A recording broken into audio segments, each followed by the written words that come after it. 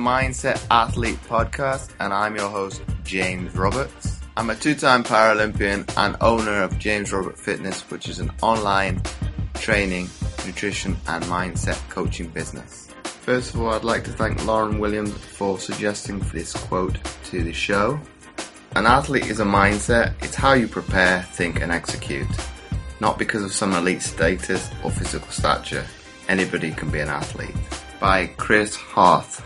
And each week on the Mindset Athlete, we like to bring you inspirational athletes, a message, or experts talking about human optimization to teach you how to change your perception of your mindset and become 1% better.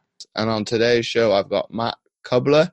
Matt has always lived a life of sacrifice and dedication to others, from serving in the US Army to working as one of Pennsylvania's most renowned police officers, donating his time speaking to teens and young adults about the importance of leadership in their lives. He has devoted his life to helping others for both professional and personal life. So welcome onto the show, Matt. Thank you. I'm really excited. I know we've been Facebook friends for a while, and we follow each other and participate in each other's social media, but it's really cool to finally get a chance to talk to you. That's very humbling for you to come on. So beyond the initial introduction that I have given you, what's a little nugget that I may have alluded to that you'd like to share with my audience?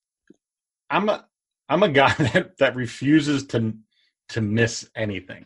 Like, I don't want to not do something because I'm afraid that that's what I'm going to be remembered as, is the guy that just, I may have done all these other things, but I didn't do that one. And I don't want to be that guy. And tomorrow isn't promised. So everything I do is based on the understanding that whatever time God gives me on this earth, I have to make the most of it.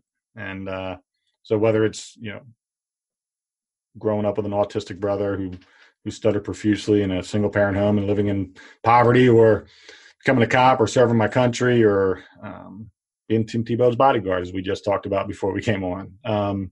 I always want to make sure that if I see an opportunity that is going to not hurt me or anyone in my close knit circle, then I'm going to do everything I can to try to make that happen. So I'm driven, but I'm driven because I want to live a life that benefits others and that people will remember.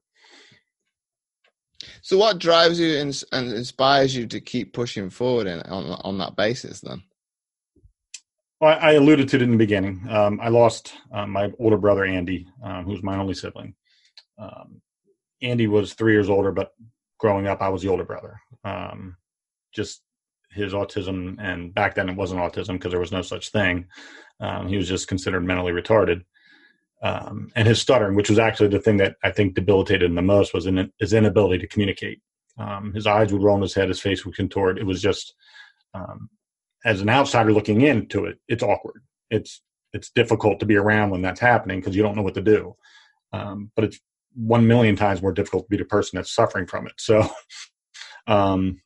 my brother's death in 1989, when I was 18, he was 21, a month before I went to serve my enlistment in the Army, devastated me.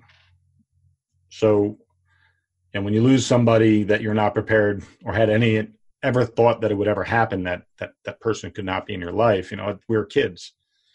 At no point in time, was my brother didn't have a medical condition. He didn't have some cancer or anything else. He died in a car accident. And it was so traumatic to me that I couldn't cope. I couldn't manage that loss because I'd always pictured my life with my brother in it.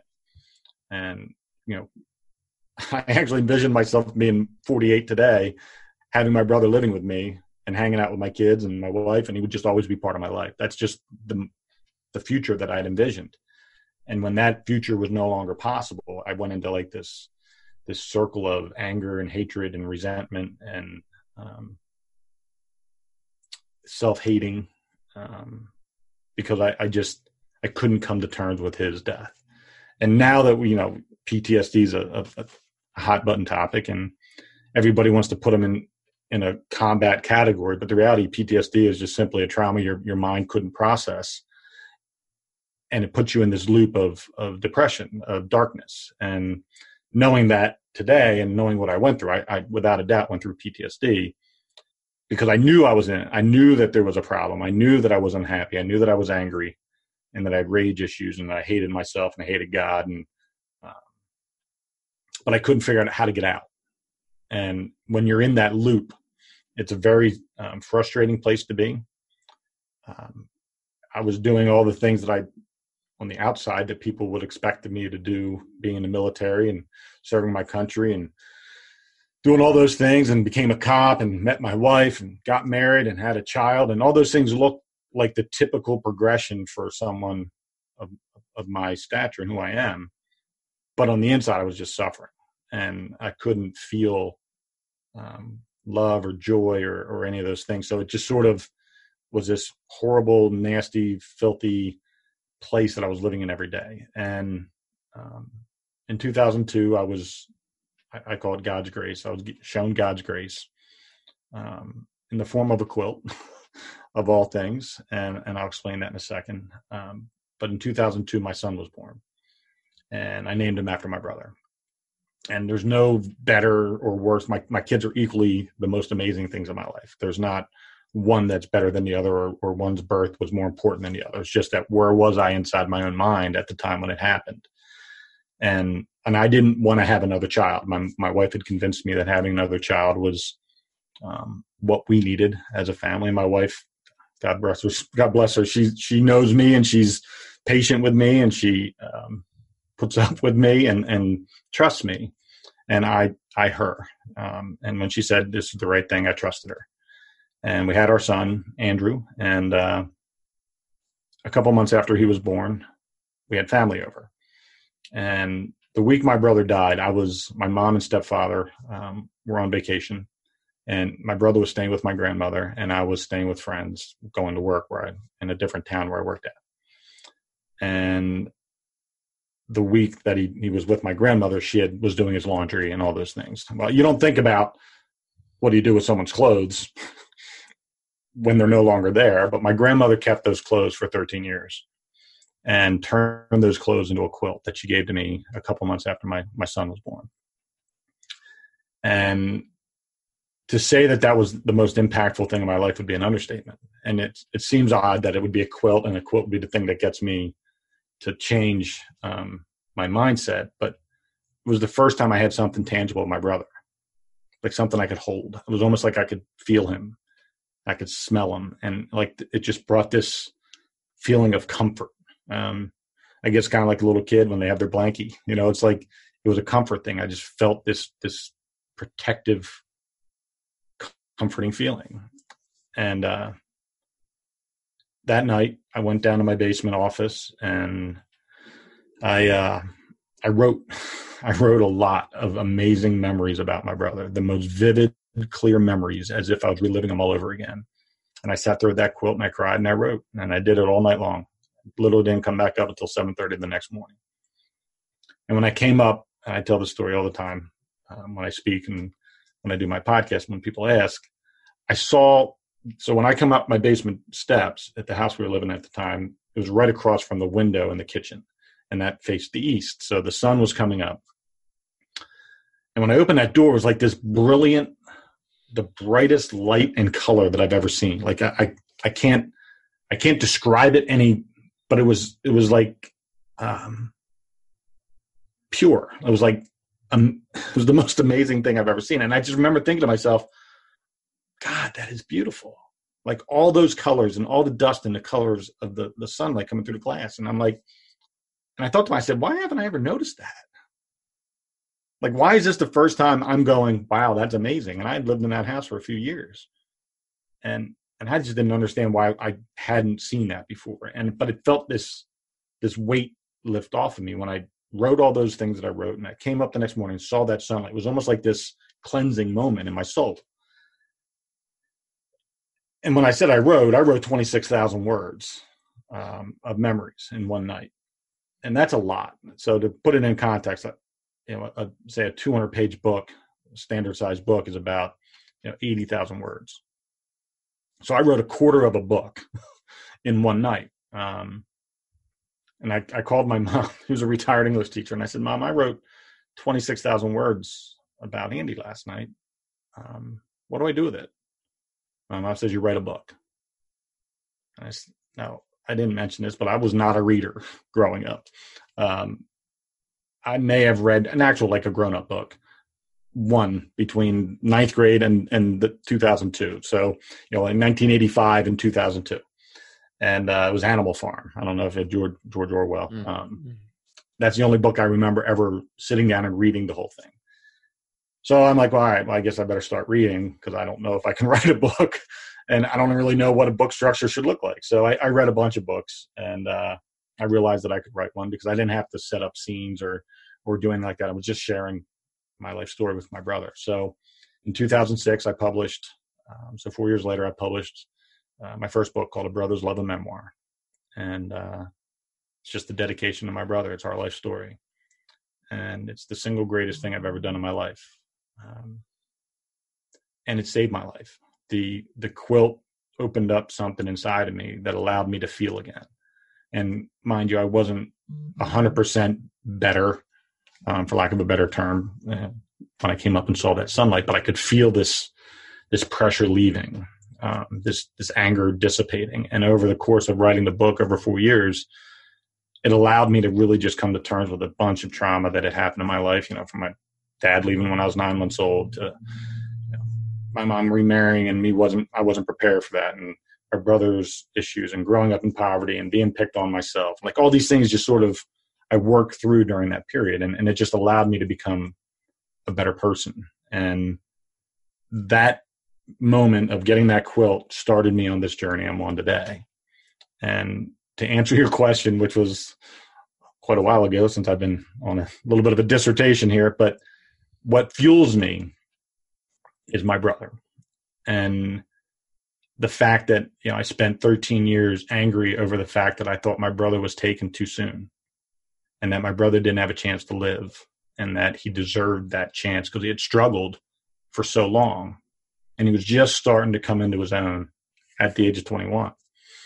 And I thought my brother just didn't get a chance. Like, why would God do that?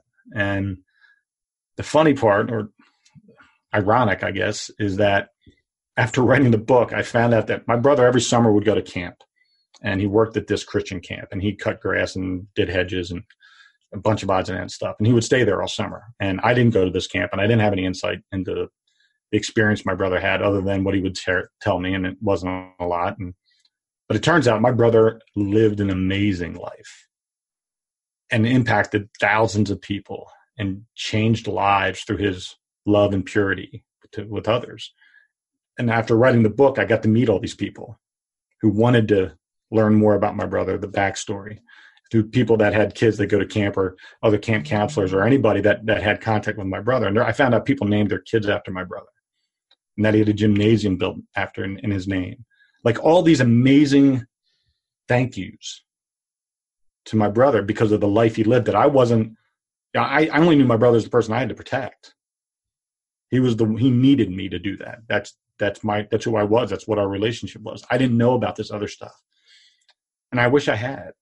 I really do. I wish, I certainly probably wouldn't have been as angry for as long as I was because I would have had some peace knowing that my brother lived the life that he was meant to live. And that's what motivates me. I don't ever want anyone to ever wonder the life that I lived. I want people to know the impact that I made in the world. I don't ever want anybody, when my brother died, and it's so weird how you go back in your thoughts and you're like, why didn't I see this? But at his funeral, I have a messed up family. We don't have a lot of connectivity. We don't talk much. There's not a lot of cousins and aunts and uncles. We're all fractured. But at his funeral, there were 1,000 people. And I remember thinking, who the hell are all these people?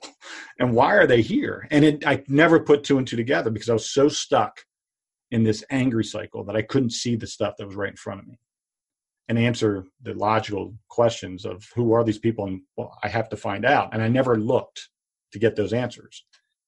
And had I just looked a little harder, I probably would have found them a lot sooner. But that's the beauty of life. And that's what, when I say God showed grace, he finally said, all right, enough's enough. It's time for you to end this cycle. And, my grandmother keeping my brother's clothes for 13 years is an amazing gift. I don't know why she didn't give it to me when I got married or when my daughter was born. I don't know why, nor does it matter anymore. All I know is I'm here now, and I had God's grace, and it allowed me to have the ability to share what was in my heart with others, so that now everybody knows my brother. I wrote that book in 2006. It's still selling today. People are learning about my brother, and they're loving my brother, and they're being inspired by his life and his amazing story. And that's what fuels me, is to continue sharing my brother so that he never has to worry about, his name not being uttered. But if we go a step further, Matt, do you think, in your opinion now, people can actually not overcome a traumatic experience, but actually prepare themselves for it, the inevitability of something happening? It doesn't have to be death, or can you truly actually put steps in place to actually make yourself, to a certain extent, ready for something like that to happen, actually ever happen?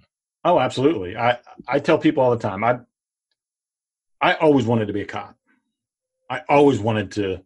I've had a hero complex since I was 6, literally since I was 6. And I've always dreamt of every moment that I could possibly have as a cop or in the military, SWAT, chasing bad guys, doing all those things. And I've been around a lot of trauma in the last 30 years.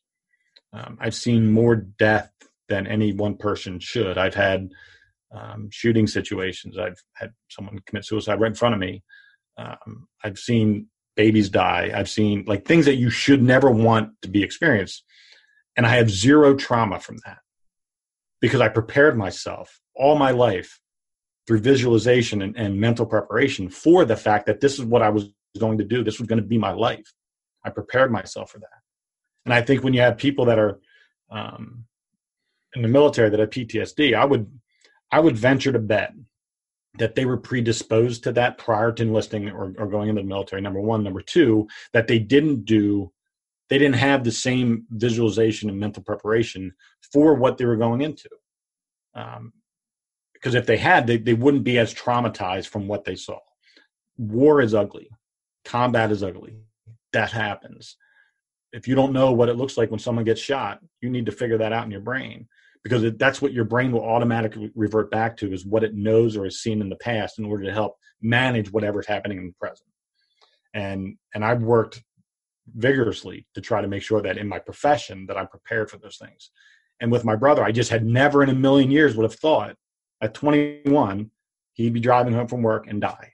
It never occurred to me. And the feeling of loss, and that feeling of what now, and what do I do? And I've come to realize that what I was searching for all that time was purpose. Growing up, my purpose was, every day my mother would say, make sure your brother's safe. Take care of your brother. Don't let anything happen to your brother. It was this constant mantra in our house that I couldn't let anything happen to my brother.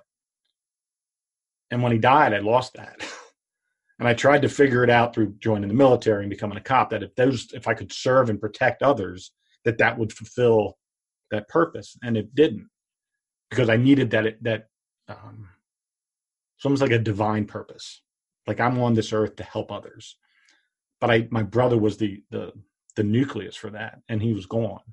But when I realized he wasn't gone, I just could repurpose that nucleus, that my brother's story and what he did throughout his 21 years, I could turn that into my new purpose, which is sharing that with others. That story, someone in every room I've ever been in relates to either my mom or my brother or me or other people that were part of this story. They can relate to. They can relate to my mom having to raise a special needs son and a pain in the ass son and me, who on her own, in poverty, working 3 jobs. Like, someone can relate to that. And I think that's the beauty of being an inspirational speaker, is that, not to say that the people that have tragedy, like, lost vision or had a limb lost or something, not everybody can relate to that. That's an audience that's got to come. I mean, inspiration is inspiration, but people may not be able to relate to what you might be going through or someone else might be going through. My story is not unique to me. Losing a family member is not unique. Everybody does. Not wanting that person to be gone, everybody feels that. There's millions of single moms out there raising kids. So, I mean, the story that I tell is relatable to a bunch of people. And I think being able to share that so that someone can find a piece of hope or inspiration from it is literally the purpose repurposed from what I was doing with my brother. So would you say from a purposeful perspective, Matt, that you've kind of, in the realms of the meaning of the word, like hero's journey, do you think you've really encapsulated that in your life then?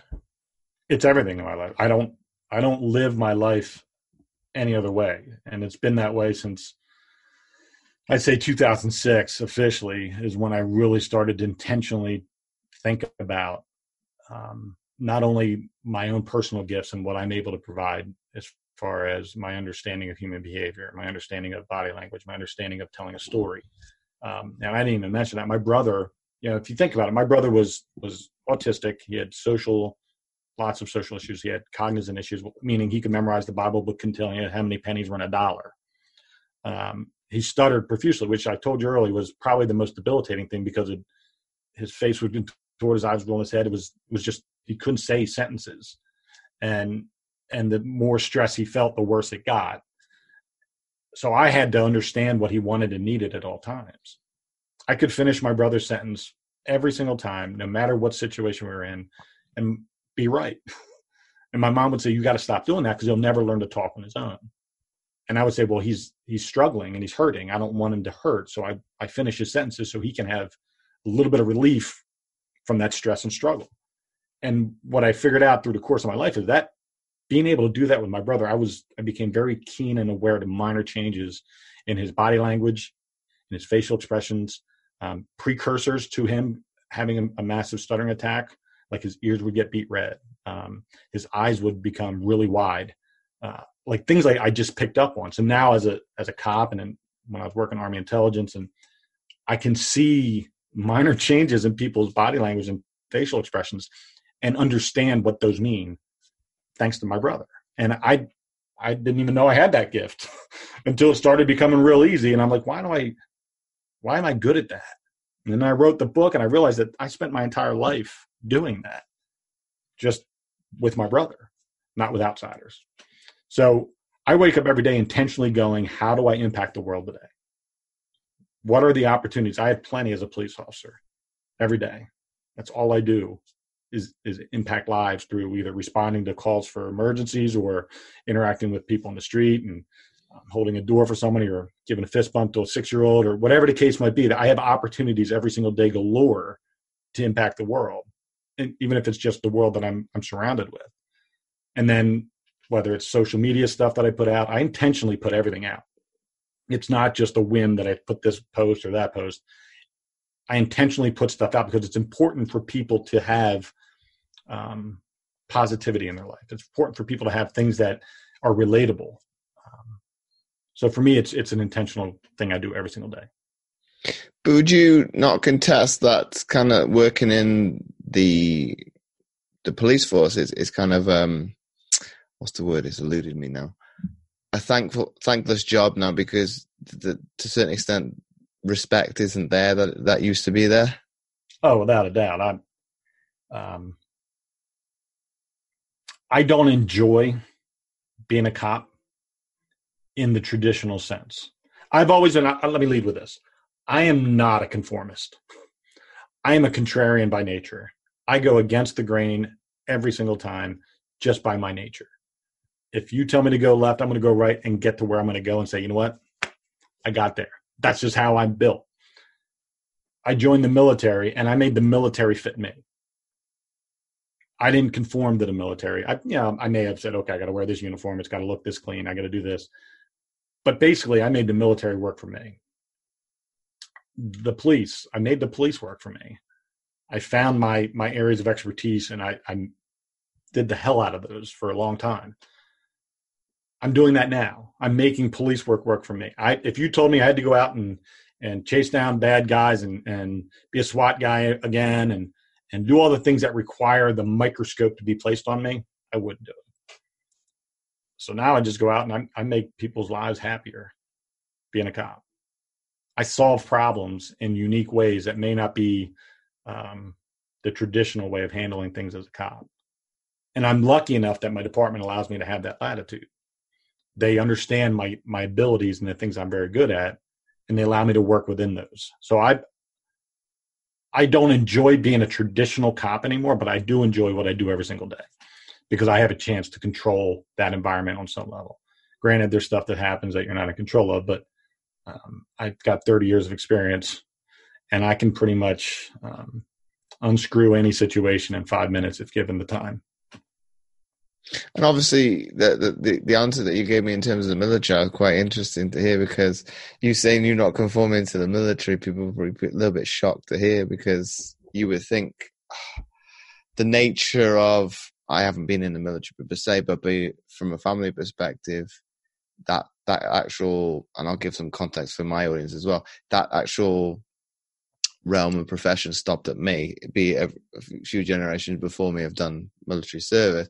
But in terms of actually coming to my point, that's their whole intention, is to make you conform and be one unit from basic training. So how do you kind of conform but not conform? Well, let's just say I certainly learned the value of the military. When you decide to go a different direction, has ways of making you go the direction they want you to go in. I'm not saying I didn't go through the struggle of, I went a different direction. There was consequences to that. Ultimately, through those consequences, through those learning processes, I learned the back doors, the ways to get around, the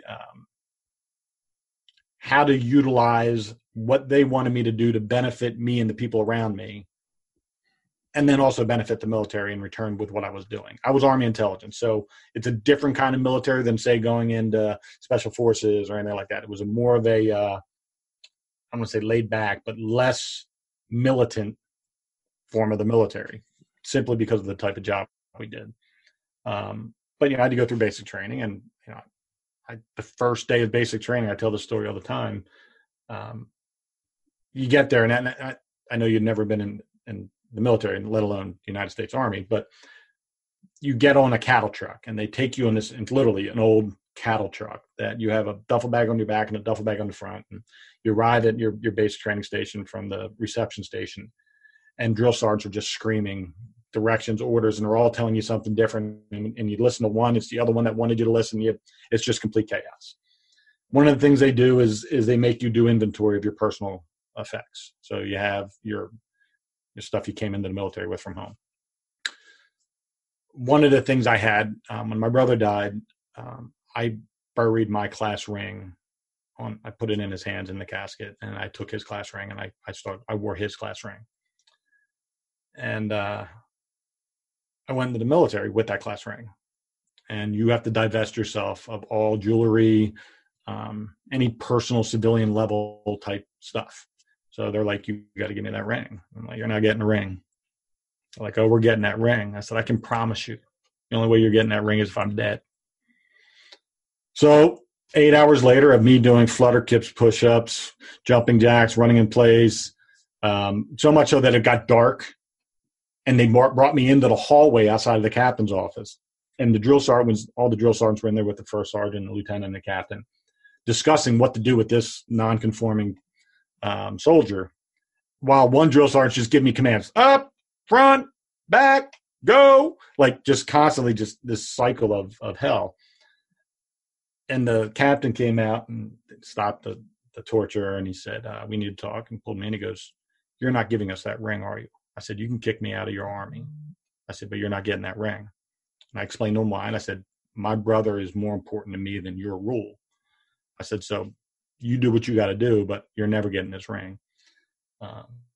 So they conformed, and they allowed me to wear it on my dog tags, so it wasn't visible to anyone else. I learned that there's only so much they can do to me. They can't kill me. I figured out what the game was, and I knew where I could push and pull in certain things, not in a manipulative way, but things that were, if I were to have a choice in the matter, this is what I would do. And I was able to figure out ways to do that. I had a couple more similar, not so pleasant incidents while I was in the Army. But at the end of the day, the Army, I made it work for me. And I actually would have stayed in another 4 years had it not been for some political changes in the environment that made they cut the military in half, which makes getting promoted harder. So I didn't see a way for me to continue to progress. So I got out. And I don't look back on that with regret or anything because I am where I am because of what I've done thus far. So, but yeah, I made the military work for me, even though I had to go through some trauma at the hands of drill sergeants and people who were in charge of me. At the end of the day, the military was everything I wanted it to be when I went out and decided to join. Would you agree with me with this statement then, Matt, that it's more, instead of manipulation, ingenuity in terms of what you utilize then? It might even just be stubbornness. I don't know, but I know what I think I know, and I'm very, very convicted in my beliefs. I have a set of principles and ideals and moral code that I live by that I don't adjust for anybody. And I know what I'm capable of. I've always been very self-aware of the things that I can and cannot do and where my talents lie. And if I felt my talents weren't being used, I'd find a way to go use my talent. Because I felt that's where I was going to be my best. And that's where I had my best chance to have success and other people to have success because I was good at what I did. So that's more so why I was able to make the military more fit me versus me fit the military, because I think stubbornness, self-awareness, and then figuring out ways to use my talents. Because the military, no matter what anybody says, is meant to get people all pulling the rope in the same direction. I always pulled in the same direction. I just wanted to pull a different rope. I just didn't want to be you told me to pull that rope. I'm like, I'll make my own way to get there and I'll help you get there, but I'm not doing just because you told me I got to go do it. So that's just, and it's always been that way. And it's been the frustration of many of my superiors. But when I pull them aside, I say, listen, I need you to trust me that this is how getting me to do this is going to be best for everybody. You're probably like the idea that jumped into my head from what you've said, Matt. It's a little bit like tug of war. You've gone and get a truck and attached the rope to the truck. Yes, I've always been a problem solver, and if I don't see the problem being solved in the right way, and I know without a doubt that my way is the right way, I will figure a way to do it that way. And I rarely fail. I don't fail. I may make missteps along the way, but ultimately I get to where I'm going. I always do. And that's just because I don't like anyone ever saying, told you so. I started, and I'll give you an example. I'm an entrepreneur. I hate using that word, but I am. Because everybody's an entrepreneur, right? That's the new catchphrase. I started a company with another guy in 2009 called Max Out. And we have made every single blunder and mistake you could possibly make in business. Number one, we opened a business up in the fitness business during a recession in our country. Not a good idea. Secondly, we listened to a third partner we had at the time who was who I've known since I was a younger kid. He was always the kid that manipulated people into believing stuff.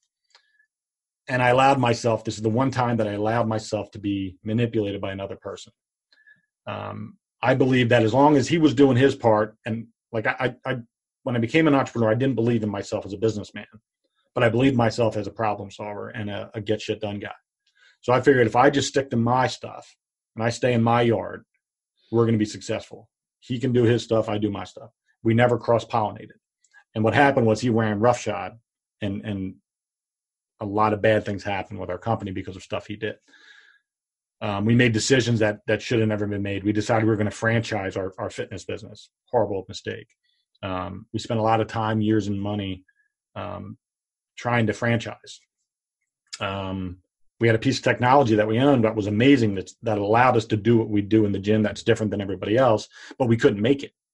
It was so expensive to make and so impossible to sell as a secondary stream of revenue to sell the equipment that we couldn't make any money. We constantly were constantly giving discounted equipment to people to get them to use it in prominent places and losing money, and never figuring out how to then make money by making it cheaper or whatever.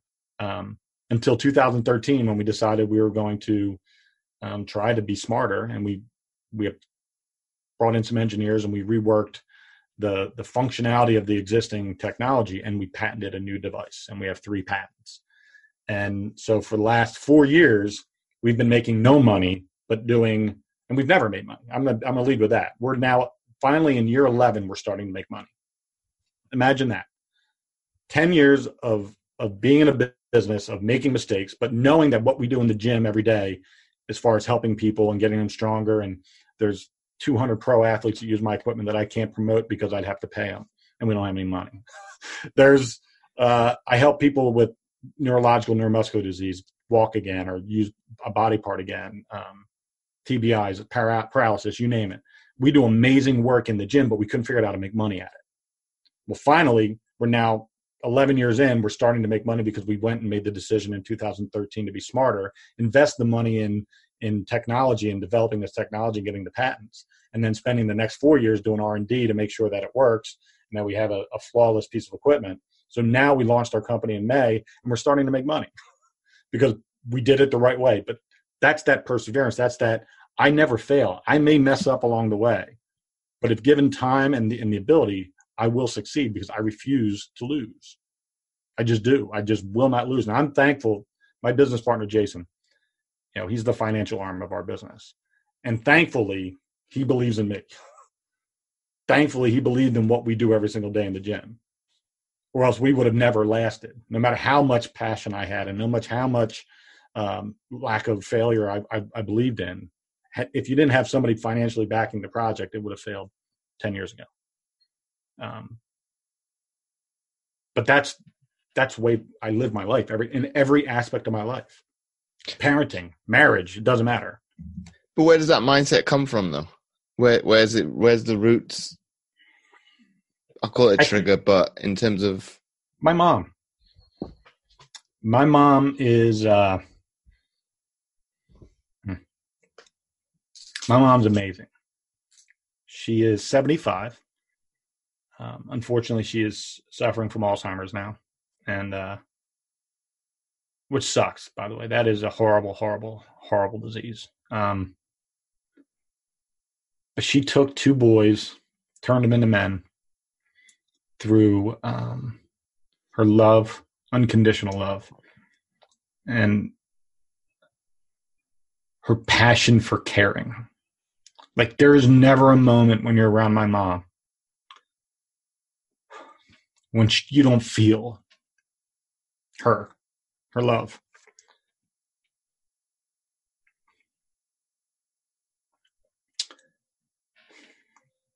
And she wants more for others than she ever wants for herself.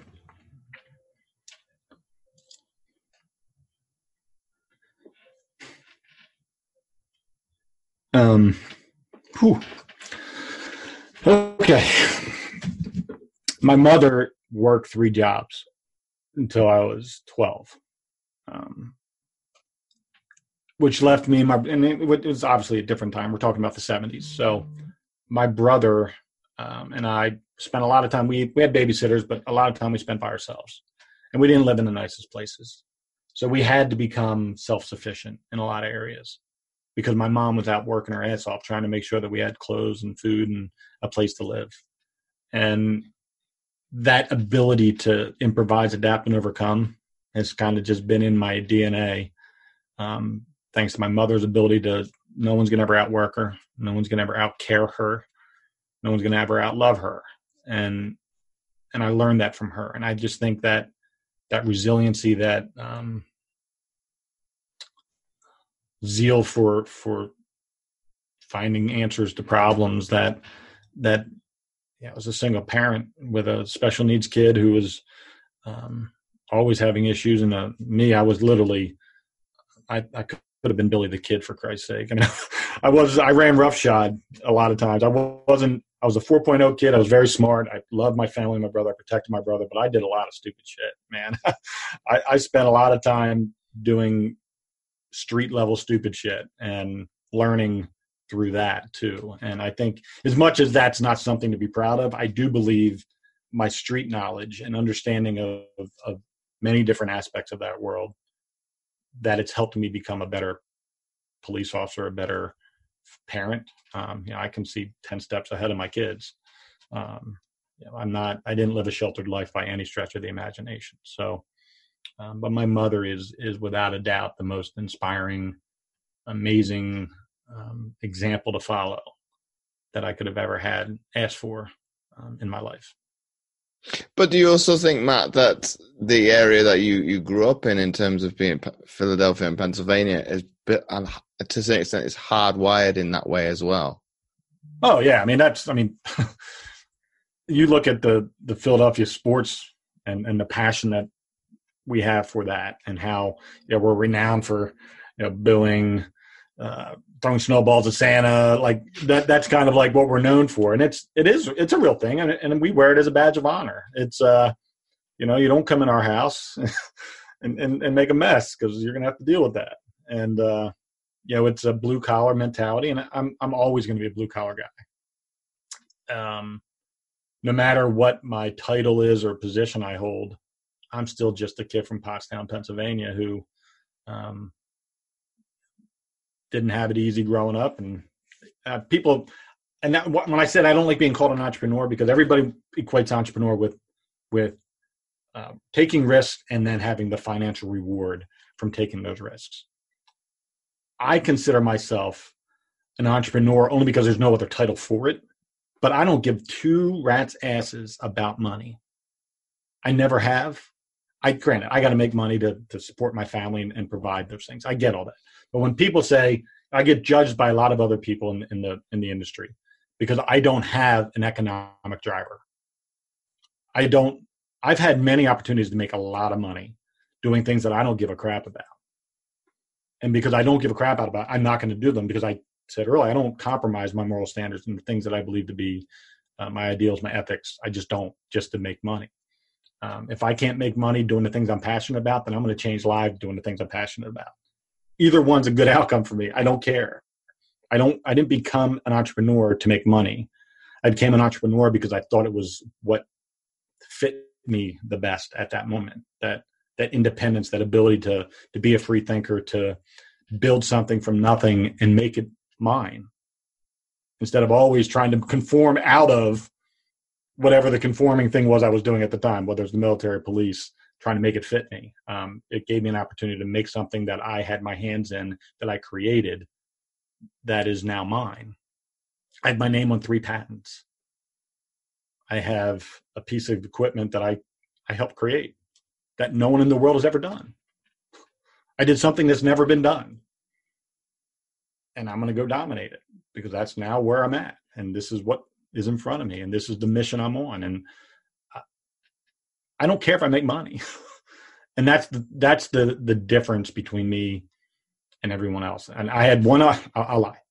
I do want to make a little bit of money. So I made a promise to my wife. I said, if you trust me and we go down this path, and it's been tough. Financially, it's been tough. It's hard to be a single source income provider. My wife's a stay-at-home mom, which we decided many years ago that our kids were going to be raised by our family, my wife and me. We weren't going to outsource that. And financially, it's been a struggle for the last 21 years since we've had kids. But I told her, I said, if you trust me with this, the Max Out project we're on, and all these other things I'm doing, I said, I promise you, the only thing I care about is that one day we can take a vacation and not put it on a credit card, that we can pay cash. That's it. That's the only goal I got, because I think I'm still paying from Disney in 2002 on my credit card. I'm pretty sure that's still there, interest-wise. So I want to be able to go on vacation, just pay for it, and then enjoy it. And that's the only financial goal I really got. And it's not because I don't have a value for money. It's just that when given the choice between impacting the world or making money, I'm always going to choose impacting the world. And if somebody says at that same time you're going to get paid, I'm good, thanks. But I'm not going to choose money because it's my driver. I'm going to choose it because it's part of what I'm doing. It's my passion to help others. And do you think to a certain extent I'm not going to call them out on this, but in terms of the younger generation, be it because it isn't put in that position from a social media perspective, that people have lost sight of that, be it they can't see what is black and white, be what is materialistic and what is making an impact. They kind of see it as a blur. Yeah, and I think there's probably 50 different impacting reasons why that's the case. But I have to look at, I've had a saying for 30 years that 90% of the world's problems caused by piss poor parenting.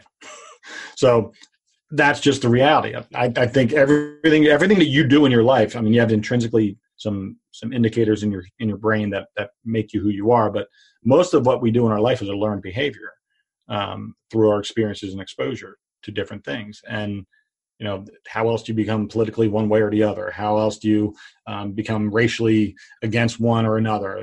It's all learned in environment. And I was blessed to have a mother who is loving, caring, giving. We never had money. They still don't have money. But work ethic and the value of hard work and providing and doing things for others, that's a learned behavior. And I think today's society, we got so stuck in the competitive nature of my kid versus your kid in the sports world or in the classroom or wherever, that we make adjustments to our moral and ethical standards to allow for what we believe to be the right decision at the time to benefit our kids so that they get the leg up. Well, I've learned that my kids get the leg up by watching me. My kids learned how to excel and achieve and put in the time and studying and understanding the value of love and respect for everybody, and that problems aren't solved with your fists unless it's the last resort. And I have a saying, I've never started a fight in my life, but I've finished many. And my kids have the same mentality, and it's that I'm tough, but I care. I don't want to have conflict because I want to have peace and harmony in my life. But don't get me wrong, if I have to go conflict, I'm going to go conflict. But it's the last resort. And that's a parenting thing. That's something we chose to do, is to give our kids those tools so that they can cope and manage in all different environments. Not I have kids I mentor. I've mentored 100 kids in the last 10 years. And the thing I try to teach them is that life isn't perfect. And life isn't designed by you. It happens to you. And you have to adjust to most of it. And if you don't know how to adjust to it, you're going to get lost. And then you're going to be constantly trying to get out of the quicksand. And having that ability to adapt, the improvise, adapt, overcome mentality, is a learned, trained, practiced, intentional process. It's not just life. Life isn't social media. Life isn't instant gratification. Sometimes you got to put 11 years in before you make a penny, like I have. And you only can do that if you believe in yourself and you know what your strengths and weaknesses are.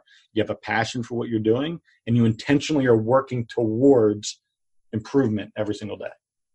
And I think you deal with that all the time with your mindset podcast and the things you post and the videos, the lives that you do. That's all about that overcoming adversity and figuring out how to adjust and adapt to an ever-changing environment. I've lived all over the world. I've seen a woman stoned in Saudi Arabia to death. That's not normal in my world. It's completely normal there. How do I adjust? If I had to stay any length of time, how would I adjust to that environment? What would I need to do internally to make myself fit in and acclimate myself to that environment? I think that's a missing component in today's society, especially in the youth, is the ability to adapt and adjust. If things aren't the way they expect it to be, they quit. If it's not immediately gratifying, it's not worth it.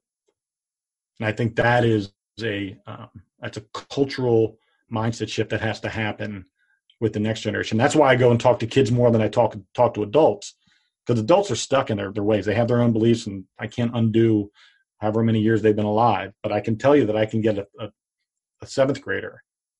And if you give me 5 years with a seventh grader, that kid's going to go to college completely different than had I not had those 5 years with that kid.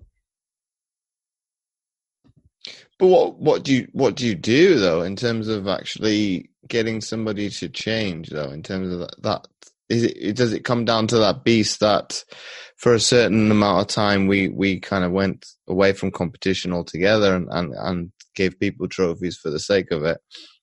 Is it down to that state of being, oh gosh, over the last 10 years, I think it was, is it come down to that's what's caused that spiral? Nobody has to fight anymore. Nobody has to work hard to have success. Success anymore is, did I get something for my effort? You came in 9th place. Here's your trophy. I never lived in a world where 9th place got trophies. I live in a world where the best, so I'll give you an example. My daughter, I am not an naturally athletic person. I don't have the ability to run fast or jump higher, throw far, or move heavy objects just naturally. Everything I've done in my life, I've had to train for. Everything I've done in my life, I've had to work extra hard for, because that's just, I know what my limitations are. My daughter is an All-American swimmer in college. People look at her and they go, oh my God, she's amazing. If anybody had a chance, if I could just give you a bird's eye view into my daughter's daily routine and what it takes for her to be great, you'd be exhausted just watching it. She never won a race in first. So in swimming, I don't know what you know about swimming, but swimming at a meet, there's heats. There's the slowest heat to the fastest heat. And you can win a heat, but you probably won't win the race, the overall win. But you win your heat, that's great. My daughter never won a heat, let alone a full race, until midway through her 9th grade year, so when she was 15. She's 21 now. Between 15 and 21, she's built herself into an All-American. Not because she's naturally gifted at swimming, but because she figured out the effort required to be great is X. And in order to continually improve upon X, you've got to constantly add to the process. So she created a process that I helped her create and that we did together that has been unequivocally the most important part of her life. And she uses it for her academics. She uses it for her decision-making. It's the same mental approach to understanding what I can and cannot accomplish through hard work and effort. Because if you don't have natural talent, the rest is just going to come down to hard work and effort. And she's figured out how to do that. And I do that with all the kids I work with. And it starts with understanding who you are. Like, what is your natural strength and weakness parameters? What are you naturally good at and what do you naturally suck at? I'm a firm believer that if you're going to do something you suck at, over time you might get marginally less sucky. And that's not enough. If you're going to spend time on anything, do the things that you are average at and become good, and the things you're good at and become great. And if you're great at something, you got to work extra hard to become amazing. From average to amazing is where I spend all my time with kids. Because a lot of times when you're average at something, it's not because you suck at it, it's because you don't understand how to do it yet. You don't understand how to attack that problem. And naturally inside of you may have the mechanisms in place to do that. And I think that's 90% of the problem with today's society is no one has ever challenged these kids and young adults to figure out who they are. Are they spending their time wisely? Because a lot of kids are doing things they suck at and getting trophies. So therefore, they don't have to get better. And it's not about sports. It's about life. It's about, how do I dominate life? How do I make life the most amazing component ever, so that when I'm done, people come to a church and they all stand up and tell me what I meant in their life. Like, how do you live that life? And it's all about creating processes that are geared more towards your strengths than they are your weaknesses, and managing your weaknesses so they don't take over your life and cause you to have lack of success.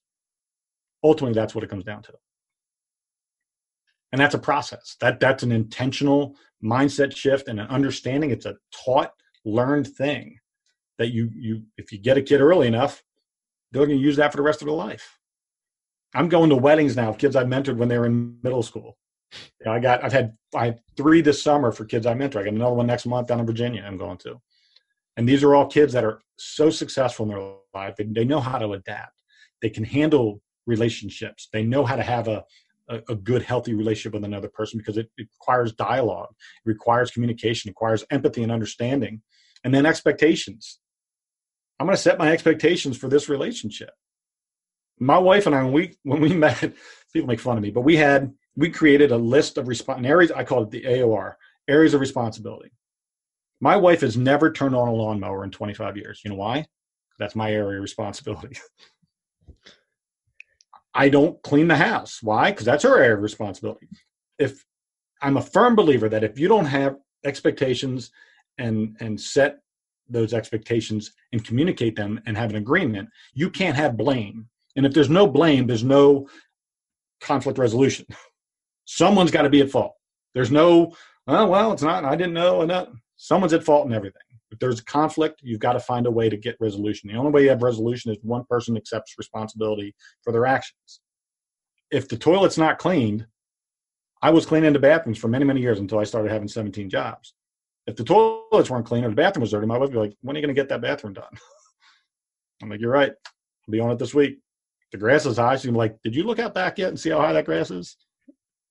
You're right. I'm going to get on it this week. Conflict resolution, accepting responsibility. And I think without that, if it's constantly someone else's than not me, I have you don't have kids, do you? Mm-mm. So when you have kids, you go to these parent-teacher conferences, right? I tell every one of my teachers, you will never hear it's not my kid from me. I don't care what my kid did. If it was something that caused you to call me, my kid and I are going to have a problem.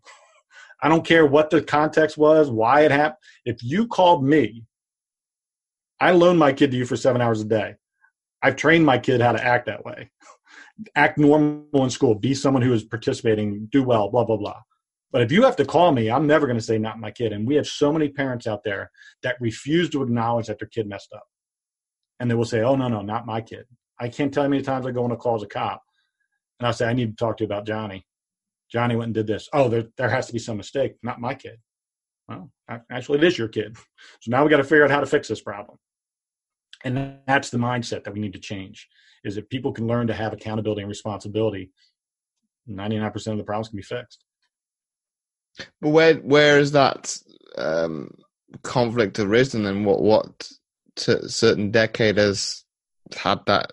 I'll coin it as a fork in the road. If everything would have been on equilibrium and stayed as you talk about, it would have gone left, but instead the wheel's gone right. What particular marker would you put that on? I'm going to have to say the advent of social media. I blame MySpace. I think MySpace ruined it for everybody. The advent of social media made it so that you can live one life publicly and privately have another life. And, I remember when I was a kid, information was not instantaneous. If the Philadelphia Phillies were playing the Los Angeles Dodgers in Los Angeles, and that game was a 9:00 game, I wouldn't know what happened with that game until the late edition of the newspaper the next day. There was no other way for me to get that information.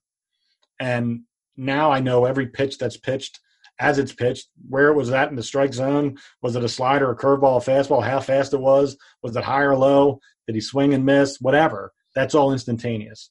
And when you create a habitual environment of instantaneous gratification, that's when things changed. When there's no more research required. When you can, hey Siri, who was the lead singer of the Eagles in 1976? Whatever. When you create that environment, when the instantaneous gratification is now the only option, and hard work is no longer the first choice, that's when the ship changed. And I think getting kids to understand the value of that, of the hard work, of the process, of the understanding why things happen and how to get to solutions of problems, is a lost art. And when I mentor kids, that is one of my main focuses.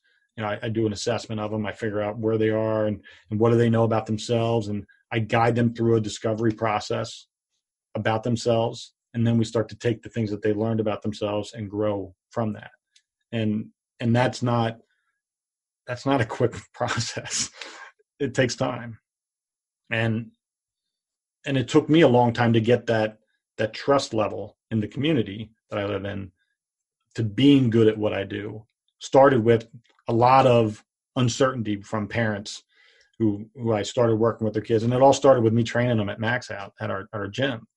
Once you start training somebody and you produce a physical result and that translates to wins or better performance, then all of a sudden they're like, so, I broke up with my boyfriend today and, I don't know what I did wrong. And okay, well, let's talk about it. And then all of a sudden you start helping them work through problems and finding solutions. And all of a sudden it's like, can we talk once a week just so I can talk to you about things? Yeah. So it just was this long, it was probably a 2-year process to where I was able to create my own, because I was just doing it off the cuff, but to create an actual process based on the experiences I had over those 2 years to working with kids that allowed me to come up with this process I use now that it works every single time. And it's just, sometimes it's faster with some kids than others, but ultimately, if given the amount of time I need, they'll get it. And I think that's part of it. But obviously this is going to be a hard question for you to answer now, Matt. How do you do that on a mass scale though? In terms of that changing actual way of thinking completely? Yeah, I haven't figured that one out yet. So what I did was, it's kind of like franchising, right? So a franchise is, and a lot of this came from failing in that regard, not being successful at opening franchises, but having to create the process of what Max Out franchise was going to be. It taught me how to think in that space and understanding that every little detail, like I can't not turn on the lights as part of your opening process, because what if I have a moron running a Max Out in Topeka, Kansas, and he never turns on the lights because it wasn't in his operations manual, right? So having that mindset and understanding what it's going to take for, as far as the minute detail, the micro, allowed me to start to really use my actual gifts of understanding human behavior and kids and stuff, and create a process that is so micro and macro at the same time. And I realized when I initially thought that I was going to go into schools and work with schools and mentor kids, and I'm really thought I'm literally going to be the most busy human being on the planet. There's no way that's going to work, because I can't franchise me and I can't create me to be in other places. I hadn't yet figured that out. And then I came up with an idea that basically is the same thing I did at Max Out. I don't know what it's like in England, but in the United States, college athletics have what's called a strength coach. So the strength coach is by far the most vital component to any college athletic program, and they spend the most time with the kids. So every athlete, if you ask any athlete who went to college in the United States and if they had a strength coach, who the most influential coach they ever had, they're going to say the strength coach, because strength coach challenged them, put them in uncomfortable positions, forced them to adapt to environments, forced them to overcome, forced them to change their mindset on how to train their body and what they put into their body, all those things.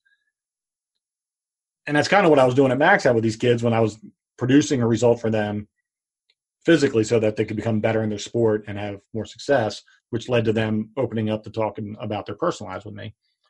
And I'm like, all right, well, how do I utilize that same mindset of a strength coach at the youth level? Well, now there's a movement going on where high schools are now starting to recognize that you can't just have your football coach print off of something on YouTube and have some kids use it in the gym and expect any type of safety or results to occur. So there's now this movement where schools, especially in the more urban, larger public schools, are hiring strength coaches, because that's a requirement now in order to have, on the lawsuit side, if you have a kid lifting weights and they've had no instruction and they drop a barbell in their face, you're going to get sued. So then I decided, all right, I'm going to start talking with strength coaches, because they're intrinsically already kind of wired the same way I am. They want to give and see kids get results and hold them accountable and all that kind of stuff. So I created this program that uses a strength coach as the nucleus for my leadership program. So I have a couple schools out in Pittsburgh using it. That it's still in the beta phase, so it's still a work in progress. But ultimately, my goal is to have my program with the strength and conditioning program at any given school that will allow them to utilize the leadership principles and the human behavior and understanding how kids' minds are wired, and then the strength and conditioning side as well. So it's like a 360-degree, body, mind, wellness approach to kids.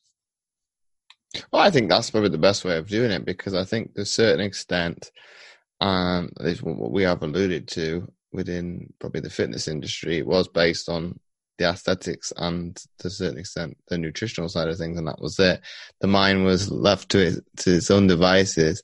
And I think now with this 365 degree that you talk about, encapsulating the mindset and how you operate, I still think some people still find it difficult to, how does that have an effect on what I eat and how I exercise? But it does, because it's centered on habits and behaviors. But you've got to come back to that root cause of obviously guiding somebody and giving them the knowledge to be able to be aware of that. And if you're not taught that, coming back to what you talked about, you don't know how to deviate and kind of find your way through those difficult times. Resiliency is huge, and I just think that's. I mean, like I said, there's probably 50 reasons why there's problems in today's youth, and up to like, I don't know what the millennial cutoff date is as far as when they were born, but people in their 20s are certainly having some issues with adapting to big boy, big girl life once they get out of school or whatever they're doing. That there's a lot of kids that are just lost, that haven't figured out their way, and no one's really giving them the tools to figure it out. So it's harder to train somebody when they're 25 than it is when they're 15.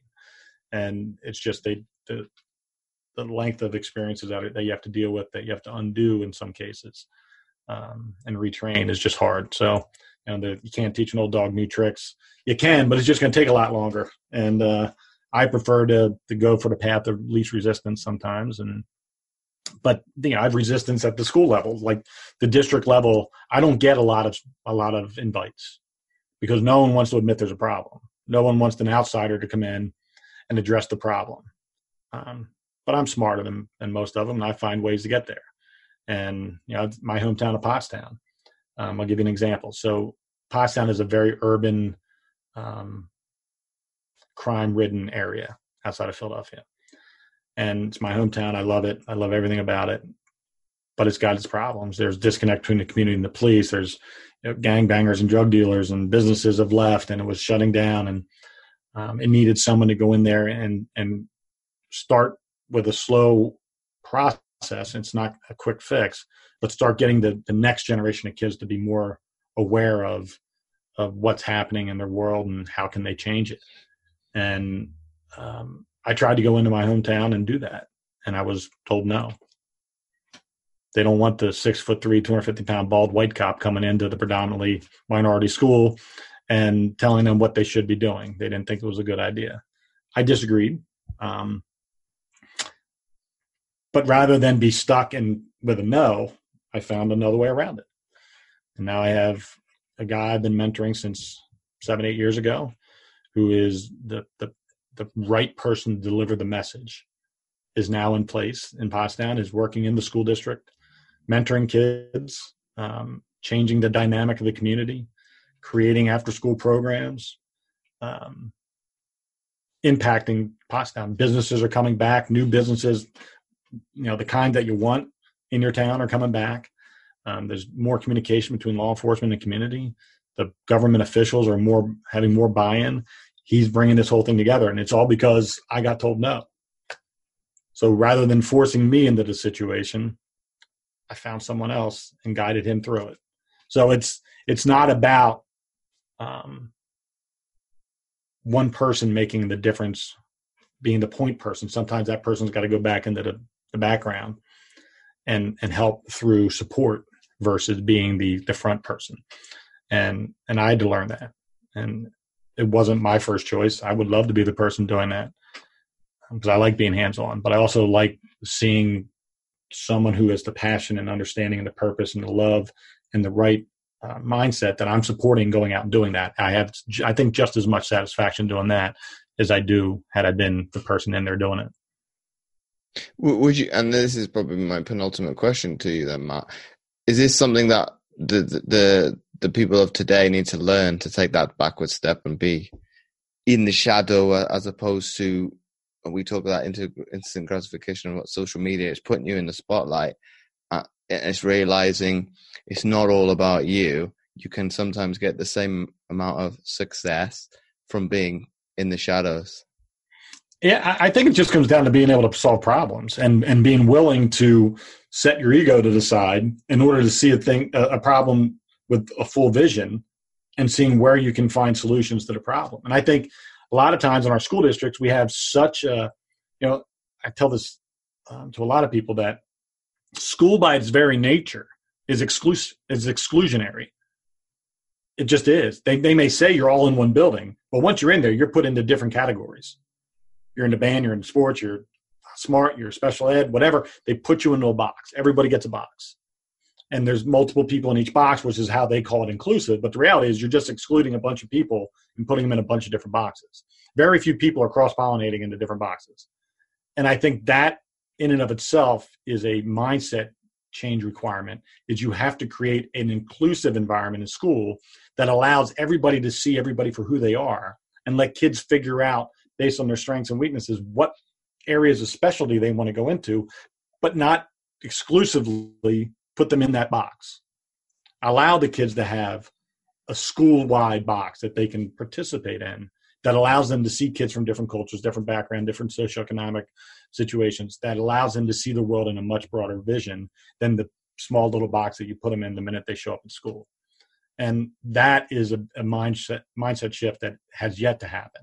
Schools are not willing, because of their ego and their pride and their Camelot mentality, that forces them to believe that if we let people know we have a problem, then that means we aren't good at what we do. When they're not, one is not determinant of the other. You can have great teaching kids and molding minds and doing all that stuff and still be very exclusive and do things that aren't necessarily helping kids too. It's when you take a step back and you look and you go, I'm not doing everything I should be doing as an administrator of the school. We need to figure out ways to do it better and then find those solutions, whether it's internal or external. That's the only way that this whole thing changes. Matt Cubbler on his own isn't going to make that change. But if you create an environment like we're doing in Pottstown and you say, how can I then take that and put it in every single school across the country? That's how you do it. So my final question to you, Matt, before we wrap up the episode then is, I can't say it. If you had to summarize what we've been speaking about today into one sentence for people to take away, what would that be? That was a little straight left I wasn't prepared for. I would say that if people could learn to be more self-aware of who they are and understand where their talents and strengths can help the greater good of the people in their environment, the place wherever they live or work, that providing that expertise, that knowledge, that strength in your community is going to help then increase everyone else's strength and ability to solve problems. It's not a one-person problem. Life isn't a one-person problem. It's a community problem. And if everybody works towards sharing their strengths and their talents with the greater community, everybody sort of feeds off of that. And that's what I've found the most rewarding, is when things that I say or do for another person helps that person then figure out within themselves what their strengths and weaknesses are, and then they go and share that too. So it's that pay forward mentality. And it's not just by holding a door, buying a coffee for somebody. It's about sharing your gifts and talents with the world and inspiring others to do the same. So once again, Matt, thanks again for coming on the Mindset Athlete podcast. It's been a pleasure, man. An hour and 10, 15 minutes has blown by without even blinking. So that's always the sign of a good show. I appreciate you coming on. If you like this episode, please do share it with your friends, and do let Matt and I know what you thought of the episode by tagging me over on Instagram at JamesORoberts11. And again, you can do the same on Twitter and Facebook. And finally, do check out his website, mattcubbler.com. That's MATTCLUBBLER.com. And as always, do check out my free content at fitamputee.co.uk and click on the tab Free Resources. Make sure to check those out. The links will be in the description. You can find all the show notes at mindsetgame.lipson.com under the category General. So once again, thanks for listening, and I'll catch you next week for another episode of the Mindset Athlete Podcast.